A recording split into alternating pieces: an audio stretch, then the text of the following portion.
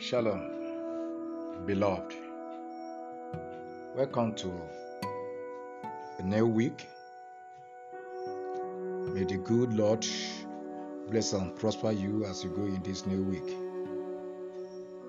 Our anchored word for this week is taken from Psalm 18, verse 32 to 35. Psalm 18, 32 to 35. It says, "It is God that guideth me with strength, and maketh my way perfect. He maketh my feet like hinds' feet, and setteth me upon my high places. He teacheth my hands to war, so that a bow of steel is broken by my arms. Thou hast also given me the shield of thy salvation, and thy right hand hath holding me up, and thy gentleness hath made me great." This is the word of God. This week is a week of God's guidance and strength. In this very passage, we could see David appreciating and thanking God, confessing who God has been to him. He has been his guidance, and it has been his strength. He has been the one that is making his way perfect. Friends and people of God, this is what God is out to do even in your life as you go in this new week. God is ready to be your guidance, and He will guide you with strength. And when He guides you with strength, you will overcome every obstacle, challenges, troubles that may come your way. And He will not only do that, He's ever ready to make your way perfect, so that in everything you do, you come out excellently. That is God for you in this new week.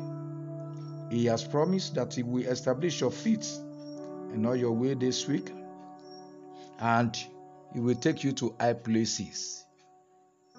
This week, you will experience divine lifting in all your endeavor.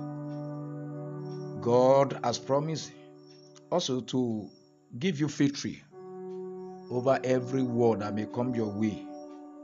War against flesh, war against sin, war against your enemy, war against Satan, war against every challenge of life. God is ever ready to grant you that. Yours is just to trust Him that yes, your victory is sure in all your endeavor this week. He has also promised, even in verse 35 of our anchor word for this week, that by His gentleness, He will make you great.